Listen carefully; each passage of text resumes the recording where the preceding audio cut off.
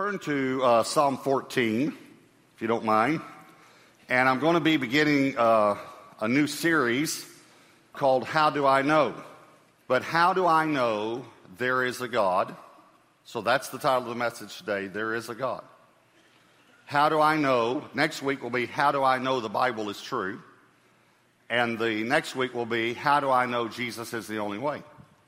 Now, I want to emphasize in this How do I know? I'm telling you, I want to emphasize the word I. How do I know? In other words, I'm not trying to shove anything down your throat. I'm not trying to push religion on you. I'm just simply telling you how I know. And I want it to be, again, if you're a guest, I want it to be like maybe I would give you an example. Let's say that we work at the same office building and they provide like a food court, and one day at the food court I come in and there's a table, a chair by you, and I say, may I sit here? Yes. And what department do you work in? What department do you work in? And just small talk, and then I say, I'm very grateful actually to be back at work. I was not at work for a while. And you say, well, why were you not at work? And I say, well, I had a disease. The disease I was told was incurable. I got worse and worse. Finally, I couldn't talk, couldn't walk, couldn't speak to my family and friends. I was bedridden. And my family heard about a new drug that the FDA is testing. My family and friends, some of the people here, coworkers at the company, they raised money because it wasn't covered by insurance. I went and I got the new drug and was treated, and I'm totally cured.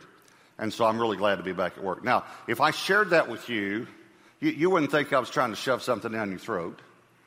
It wouldn't be offensive to you at all. It would simply be my story, what happened to me. Do you understand what I'm saying? Okay, so that's the way I want to share. How do I know there's a God? Now, you can make your own decision. You have a right to believe. You have a right to your belief. What I'm asking you is, for the next few minutes, just give me that same right. That I have a right to my belief, all right? And I'm going to share it with you, okay? So, how do I know that there's a God? Well, I have, if you're new here, this might surprise you. If you're not new here, this won't surprise you. I have 3 points. So here's number one. There is a correct worldview. There is a correct worldview. It is Christianity. There is no worldview that meets the criteria of being a worldview except Christianity. And here's what I mean by that. A worldview must answer 4 questions. I'll tell you what the questions are, but let me tell you the words so you can remember them, all right? Origin, meaning, morality, and destiny. A worldview that's going to fulfill you as a person must address these 4 things. It must address origin. And let me give you the questions so that would help you to define what I mean. Origin would be, how did I get here? I mean, if you're going to have a worldview that you can live with and that fulfills you, you'd like to know how you got here. How'd you get here? Meaning, why am I here? Every human has this in himself or herself. Why am I here? Morality, how do I define good and evil? Because every person defines good and evil, so how do you define good and evil? And destiny, what happens to me after death? You understand what I'm saying? And I don't have the time, I wish I did, but I don't have the time to show you how Buddhism, Hinduism, Islam do not answer. They will leave out one of these. They cannot answer this. And it's something that's important. It's extremely important for you to determine what your worldview is. I would suggest that you listen to someone named Dr. Ravi Zacharias. He's been here at our church. I'm actually going to speak for him at his conference in a few months. And we have a good relationship. But you can just go to YouTube and see him speaking at universities like Yale, Harvard, Princeton, Oxford, Cambridge, Johns Hopkins University, and letting the students ask him questions. And he is not demeaning at all. But he's brilliant, and he answers it in an intelligent way, the questions. And they're good questions. And we all have good questions. We do have questions. And questions aren't wrong. You ought to have some questions about your worldview. One of the things that he did was one of the students said, "Why are you so afraid of subjective morality?" That's a buzzword today. Subjective morality. In other words, each person decides what's right for him. And it's almost come to a place where many Christians will even say, well, people should be able to decide what's right for them. And that just shows how you've not thought this through. This student said to Dr. Zacharias, what are you so afraid of? Why are you so afraid of subjective morality? And listen to the first part of his answer. He said to this student, "Do you lock your doors at night?" Then let me tell you what he was saying. You're the one that's afraid of subjective morality. Because if morality is subjective, then someone might decide that it's moral to put a bullet through your eyes. So you can't have subjective morality. Murder's wrong. I don't care who you are. I don't care what you say. Murder's wrong. You have to have objective morality. It has to be objective. There are some things that are right and there are some things wrong. Hitler did not believe murder was wrong. And I've been to Auschwitz. I've been there twice. I've seen the heaps of children's eyeglasses. And I've seen the gas chambers. Don't even think about telling me that each person should decide what's right and wrong, because that's wrong. There is an absolute. And you really need to, as a person, you need to address what your worldview is, and by these four. And I'll just give you just another worldview that is very popular today is evolution. Evolution actually addresses none of these. It meets no criteria to be a worldview. It does not address how we got here. It does not address why we're here. It, in essence, says we're time, matter, and chance. Time, matter, and chance. Please hear me. If you're just time, matter, and chance, why do you react to tragedy? If you're just matter, if you're just a bunch of matter, if you're just metaphysical, and you don't have a soul, why do you react to tragedy? You react because you have a soul, because you're a person. And when you see that people were killed and shot and killed, you react because you have a heart and you have a soul. Evolution does not address that at all. It doesn't address why we're here, our origin. It doesn't address meaning of life. Why am I here? How did I get here? It doesn't address morality, and it does not address destiny. That, you just die and nothing happens. I'll just give you the biggest one, origin. Evolution began because a man named Charles Darwin wrote a book in 1859 called The Origin of Species. Most people never even read the book, yet they might believe it. He devoted 2 whole chapters to disproving his theory, to doubting his theory, I should say, doubting. And he said, if evidence doesn't come forth in the scientific world in a reasonable amount of time, this theory is disproved. Okay, it's been 156 years. And there is no evidence. Study it for yourself. Don't listen to someone else. There is no evidence that one species has ever mutated to another species. Ever. It's never happened. And here's the thing that really gets me. What's amazing to me. It doesn't address where the first life cell came from. So I'm simply telling you it's very important what your worldview is, and there is a correct worldview that will satisfy your heart and your soul. And it's Christianity. Here's the second point. Now, please, let me give you a disclaimer, okay? I'm going to talk about atheism and agnosticism. And an atheist is a person who says there is no God, okay? So just hold on a minute, all right? Okay? An atheist is a person who says there is no God. Okay, here's point 2. There is no atheist. It is scientifically impossible to be an atheist. Scientifically impossible. And I can prove it, and every one of you here will walk out of here. Even if you disagree with me, you'll walk out of here and say, I have no answer for what he just said. I promise you. As a matter of fact, the definition of atheism from the word is a person who states there is no God. They have changed that definition to a person who doesn't believe in the existence of God. They've changed that because they understand that it is impossible to be an atheist. It's impossible. Well, maybe I shouldn't say it's impossible, it's foolish. I mean, it really is foolishness. So let me explain to you. In order to say there is something doesn't exist, you would have to have all knowledge. You'd have to know everything. For instance, if you said to me, there is no city in Texas called Paris, I would say to you, have you been to every city in Texas? Have you done a study? Do you have any facts that you based your conclusion on? Because I've been to Paris, Texas. Now, it's nothing like Paris, France. And by the way, we beat them in football. But because I grew up in East Texas. It's in East Texas, and it's a little place, but it's there. And I can tell you it's there because I have firsthand knowledge of it. You can't tell me that it's not there unless you do a study, and you would have to know every city in Texas to be able to say there's not one called Paris. So listen to me carefully.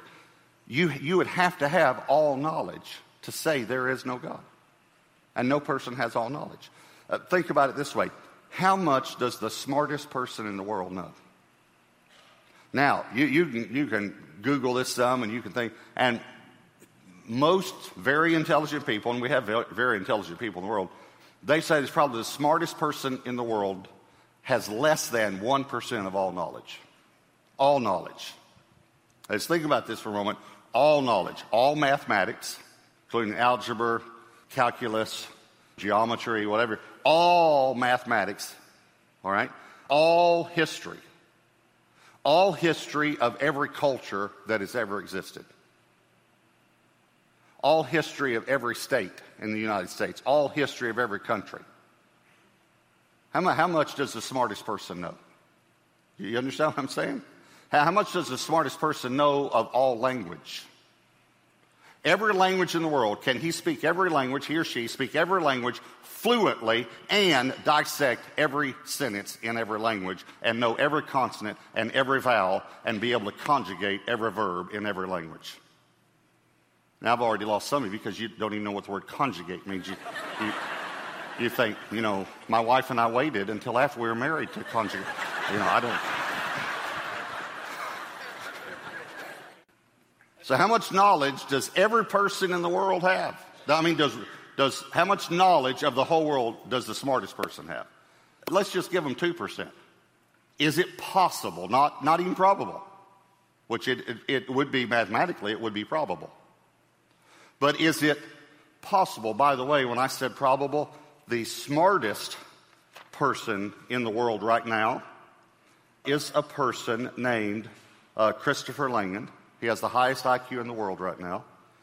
And I'm going to just read one statement from him. He said, you can prove the existence of God, the soul, and the afterlife using mathematics.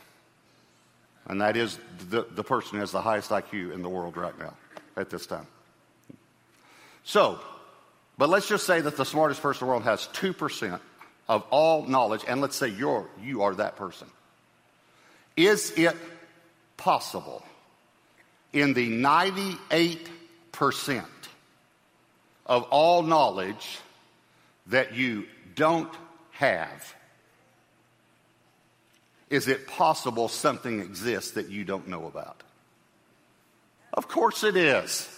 You could not, you have to answer in the affirmative that. It's possible in the 98% of knowledge that you don't have that something exists that you don't know. It's possible. So, I think this is why the Bible says it's foolish. Let me read it to you. I told you to turn to it, Psalm 14, verse 1. The fool has said in his heart, there is no God. That is the exact statement of the literal definition of atheist. There is no God. And this word fool means foolish person. A foolish person. And when you think about it, it would be foolish to say something doesn't exist when you don't know everything. Now, you can say, I don't know. if there's a God. That would be an agnostic. Gnostic comes from the Greek word gnostikos, which means knowledge. Gnosko is the verb, means to know. And when you put ag in front of it, it means not. In other words, agnostic is a person that does not know. Not know. That's what it means. In other words, an agnostic person says, I don't know if there's a God. When we were on vacation, we sat in this cabana, which was next to a cabana, and this young couple sat there beside us. That we talked, and we were having a good conversation. They were expecting their first child. We were telling them some things about the hotel because we'd been there before. And the menu came. They were asking us what's good on the menu, and we were telling them. And they were, by the way, their grandparents immigrated from India. So they were Indian by culture. And so they said to us, we started talking. She said, do you think that I could order this without meat, that they could do it without meat? I said, I think they could. And so I said, do you mind me asking, are you a vegetarian? She said, I'm a vegetarian. I said, do you mind me asking, are you a vegetarian for dietary reasons or religious reasons? And she said, religious reasons. I said, you're Hindu. She said, yes. And then she said, but he's atheist. Just like that, talking about her husband, but he's an atheist. And she knew I was a pastor. I don't know, she's just pregnant, trying to start a little something. I don't know, so... And he said, well, I would say that I was an atheist, but I'm not anymore. I'm an agnostic. And I said, well, it's amazing you say that because I'm about to share something with the church. Can I share it with you and see if it would be offensive to you? And he said, no. So I actually shared this. I said, I don't believe you could, it's scientifically possible you could be an atheist. I don't think you can say for sure that there's something that doesn't exist, that you know for sure it doesn't exist when you don't know everything. But I think you can say, I don't know.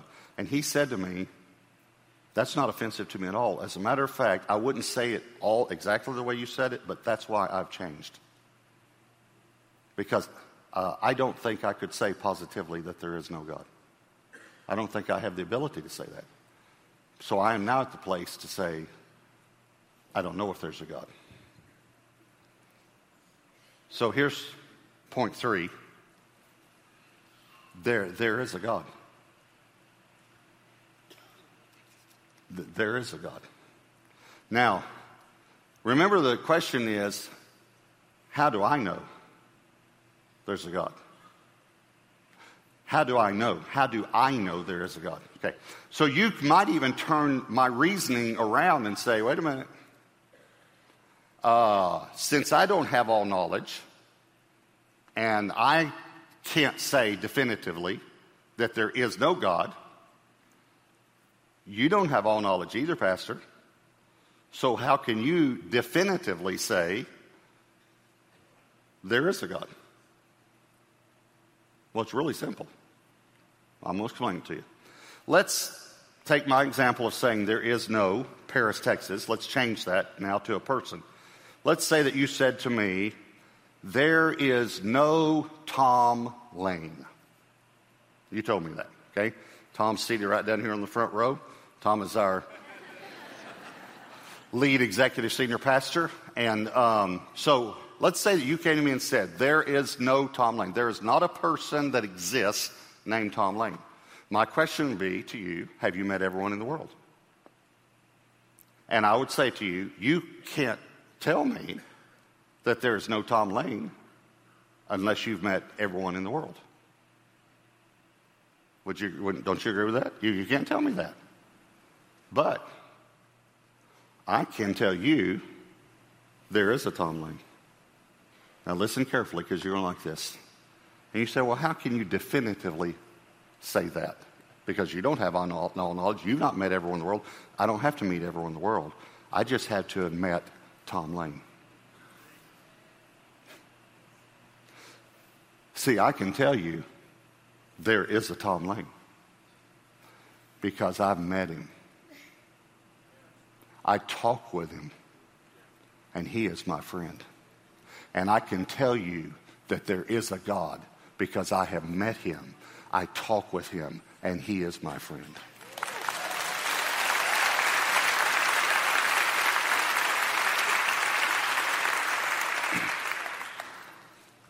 I grew up in church, and I heard about God. I walked an aisle, and I signed a card when I was about 8 years old. When I entered my teenage years, I fell into this group that I thought was tough and cool.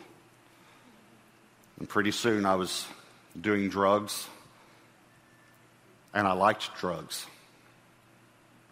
I liked the escape that I had because I had no answer for why am I here. I had no answer for how do I define good and evil. I had no answer for what happens to me after I die. I had no worldview. I got deeply involved in drugs and immorality. It's very shameful for me to say immorality because I know the immorality that I was involved in. And I was very involved in immorality. And I couldn't stop. I couldn't change. And when I was 19 years old, I was actually in a motel room. It's called Jake's Motel, room 12. And this guy started sharing with me about Jesus. And you know what I said to him? I know about all that. I know about Jesus. I've accepted Jesus into my heart. And he began to explain to me, you've not accepted Jesus into your heart. Because when you accept Jesus, you accept him as Lord. You give your will to him. See, you need to understand, in the Christian worldview, God created you. But God didn't want robots. So he created you with a mind so that you could think, with a heart so that you could feel, and with a will so that you could choose. He's not going to force you to choose him. You have a choice. But all of us have chosen at some time in this life to go the wrong way. So God sent his son Jesus to die an agonizing, horrible, torturous death on a cross to pay for all of our sins. So that if we believe in Jesus, we'll submit our will to Jesus, we can be saved, the Bible says. Uses that word. We can be forgiven of all of our sins, and we spend eternity with God. Because you have a soul. That's why you feel when you hear of a tragedy. Your soul is going to live past your physical body. It's going to live on. The question is it going to live in heaven with God or in hell without God? Because there is a heaven and there is a hell. And God wants you to live forever with him in heaven, so he provided the way. The only problem is that he gave you a choice. So you have the ability to choose if you are going to love and serve and follow Jesus Christ on this earth or not. And that determines your destiny. I want you to just take a moment and personalize this message. In other words, what is God saying to you? And you might be feeling this tugging in your heart that maybe you have believed in your mind about God and even Jesus, but you've never really submitted your will to him. I'm asking you to do that today. I want to help you. When I was in that motel room, this guy that was sharing with me, he helped me to give my life to Jesus Christ. I want to help you right now to give your life to Jesus Christ. If you need to give your life to Jesus, I want to just lead you in a prayer. And I promise you, God will hear this prayer. You pray a prayer that's sincere from your heart, God hears it. And I think you have a tugging on your heart right now, some of you that are listening to me. So if you would like to give your life to Jesus Christ, I want you to pray this prayer right now and just give your life to Jesus, all right? Pray this prayer. Would you say, Dear God, I ask you to forgive me for all of my sin and to come into my life today. and tell him this. Say, I receive Jesus Christ as my Lord and as my Savior. We hope you enjoyed that message with Pastor Robert Morris. If you prayed that prayer to receive Jesus as your Lord, we'd like to hear from you. Drop us a line at newliferadio.today so we can send you a one-time email with some information to help you in your walk with God.